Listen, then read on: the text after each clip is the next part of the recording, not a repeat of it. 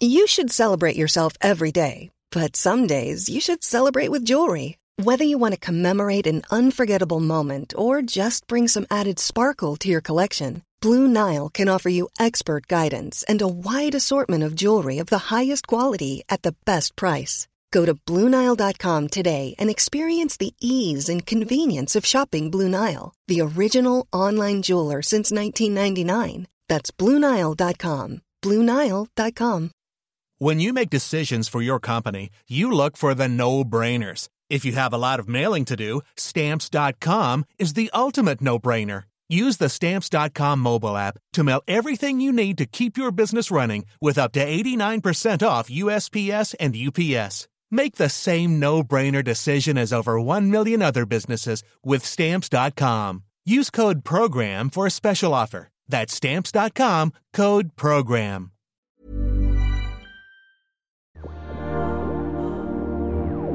Hello and welcome to the first bonus episode of Visible Women. I'm Caroline Criado Perez. Each week I'll be making extra bonus content for paid listeners. Think of this as a space to step closer into the Visible Women world, to hear chats between me, Patricia, and my producer Hannah, extended interviews we know you'll want to hear more of, and contributions from you, my dear generic female pals. Everyone's getting this one, for now. But from next week, it's only for paying subscribers on Tortoise Plus on Apple Podcasts or for Tortoise members. So, to this week's episode, which was on PPE, and I asked you to get in touch with your PPE stories, the nightmarish, the infuriating, the downright inexplicable, and I got some amazing stuff through. Here's Ellie Willoughby from Canada. I'm a marine geophysicist. I had to take basic offshore survival for my job.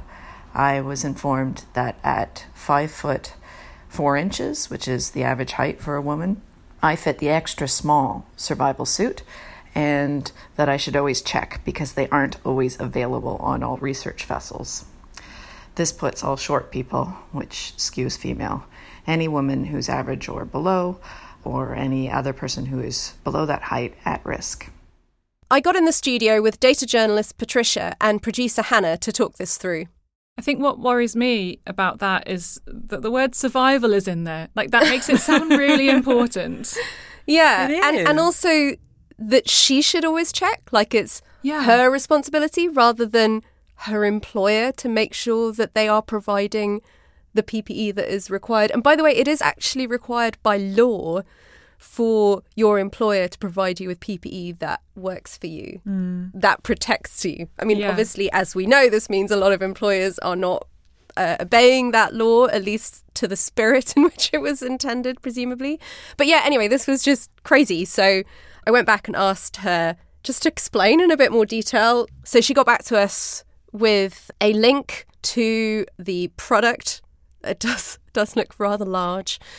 And so she said this: they're sometimes called immersion suits. They are used in case you have to abandon ship. So it's literally to save your life. Chances of survival and how long a person can survive in the water are directly tied to whether their suit is snug. If not, they leak. All suits are likely to get some small amount of water inside, but if they fill with water, you will be colder and less buoyant, which both lower your chances of survival.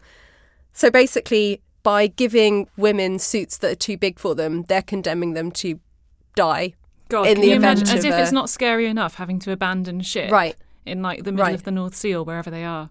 And she says that they sometimes do drills, and like they can even make the drills, she says, miserable and riskier. You know, so like you're doing these drills, which are supposedly a practice run to ensure that you're safe, and the drill itself could be putting you at risk because the suit is too big.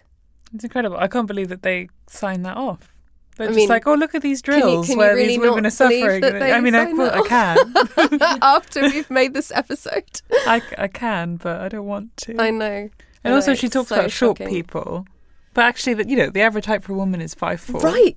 Right. She's not sure. Extra small should not be the size. There needs to be smaller sizes to account for women who are slightly shorter than average.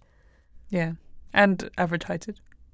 And advertised it. Yeah, but I mean, there is also, it's not actually just a gender bias. It seems like it's also an ethnicity bias, right? Because there are certain ethnicities who will be smaller and shorter, and they're just assuming, as ever, that the average white man is the average human. I actually Googled offshore survival suits as well, and one of the results I found was a brochure with all lovely offshore survival suit options. Which you were tempted definitely to wear to your next wedding. I would love to turn up as a guest in an offshore survival suit. But of course, all the people in this brochure, which is about, 20 pages and had quite a lot of different options, they were all men. Yeah. Wow. It's just not great, is it? It's not great. It's not great. Do we know what the gender breakdown is of marine geophysicists? Do we know if it's mostly men or if there are women working in it?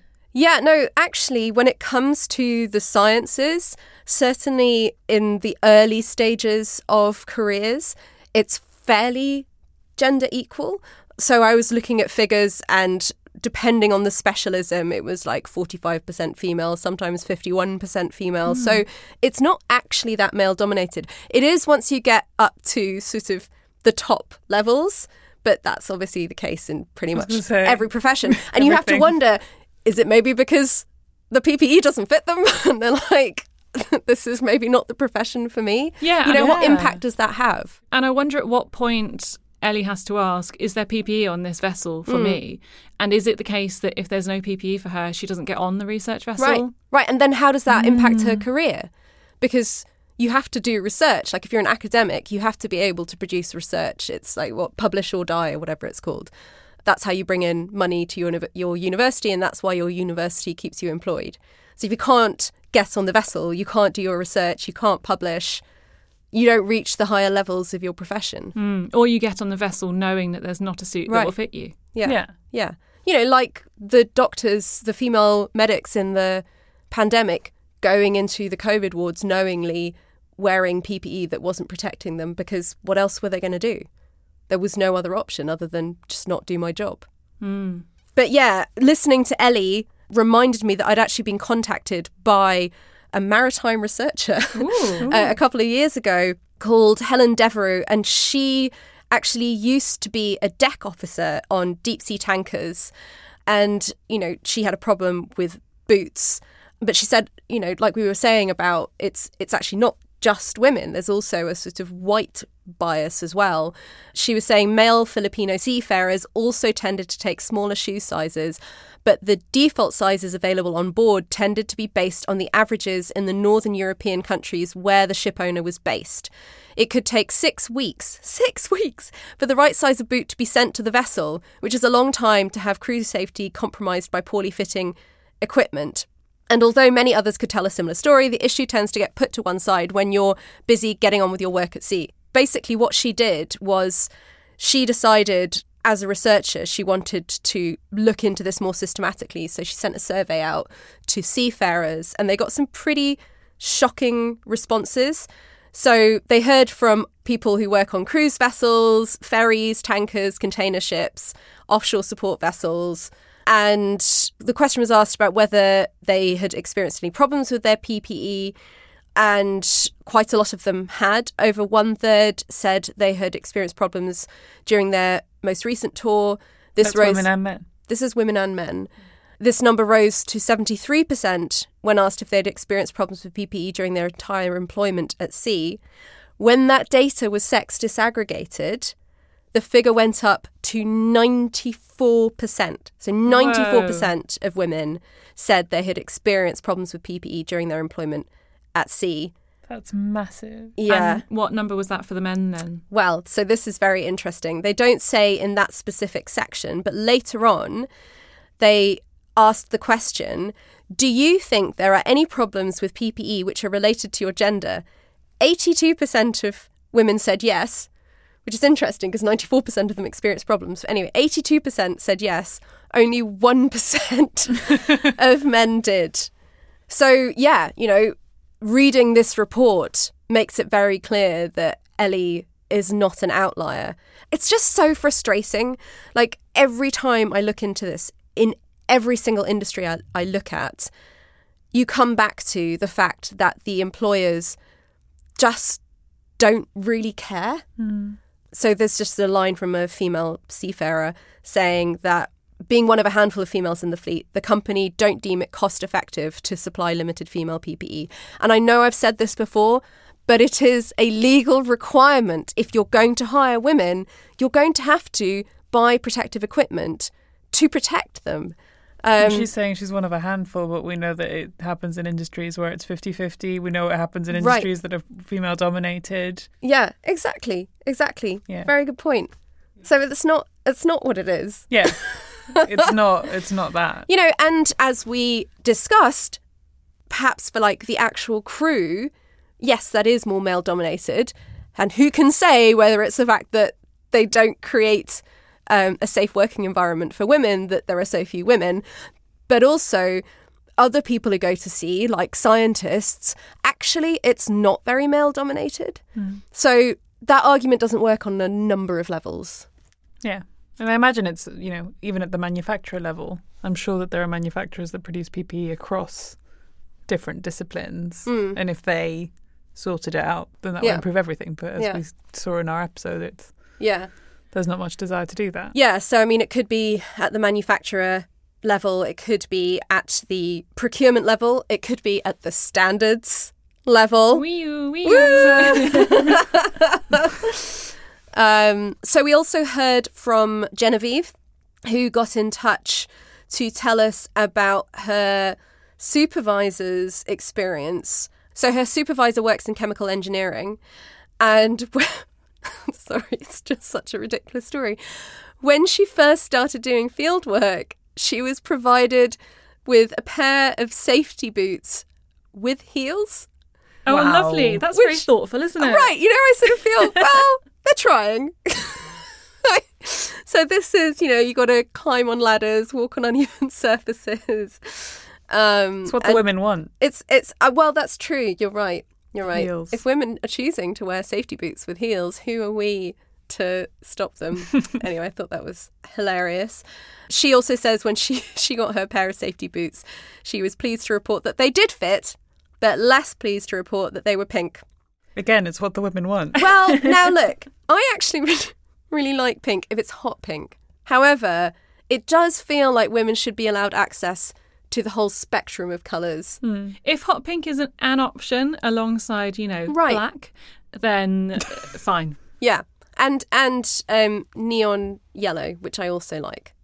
So that was Genevieve. And I also just wanted to mention this thing that I came across yesterday on Twitter, which just made me laugh so much.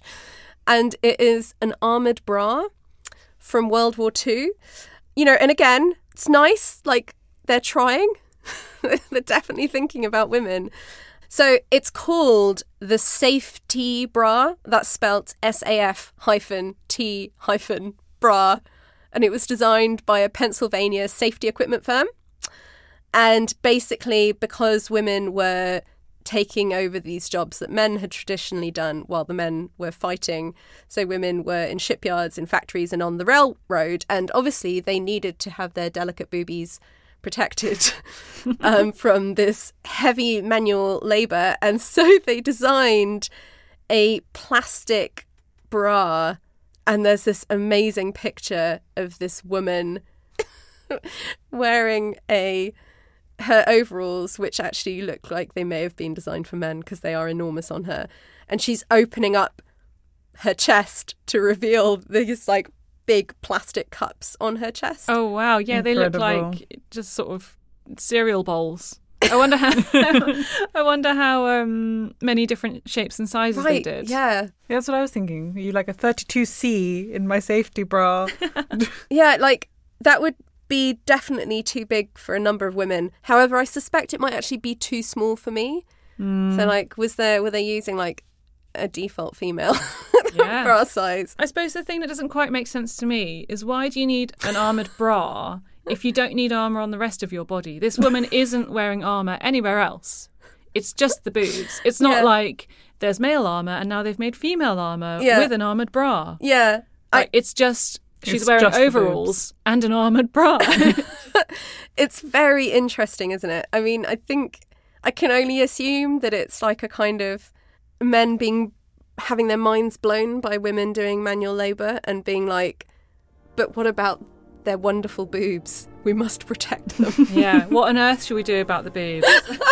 I really love her face in this picture. She's opening and showing the bra and she sort of looks... She's sort of pursing her lips. She looks a bit like, yes, this isn't very dignified. Yeah, and exactly. I know this is pointless, but this is my job to model this. Like slight disgust, I would say. Describes that face perfectly. Poor woman.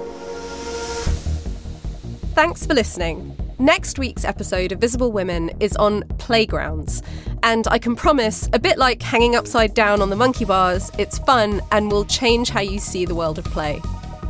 Just a reminder that from next week, these bonus episodes will only be available for subscribers on Tortoise Plus on Apple Podcasts or for Tortoise members. Go to tortoisemedia.com/Caroline and use the code Caroline50 to get a year's membership for £50.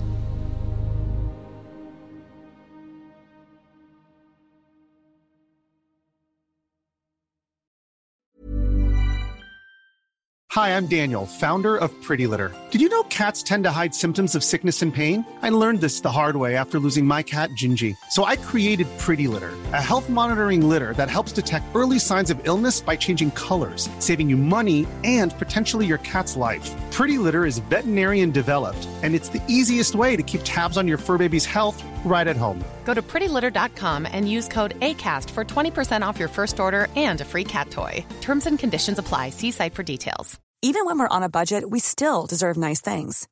Quince is a place to scoop up stunning high-end goods for 50 to 80% less than similar brands. They have buttery soft cashmere sweaters starting at $50, luxurious Italian leather bags, and so much more.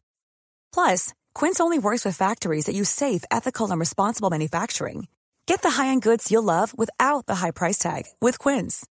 Go to quince.com/style for free shipping and 365-day returns.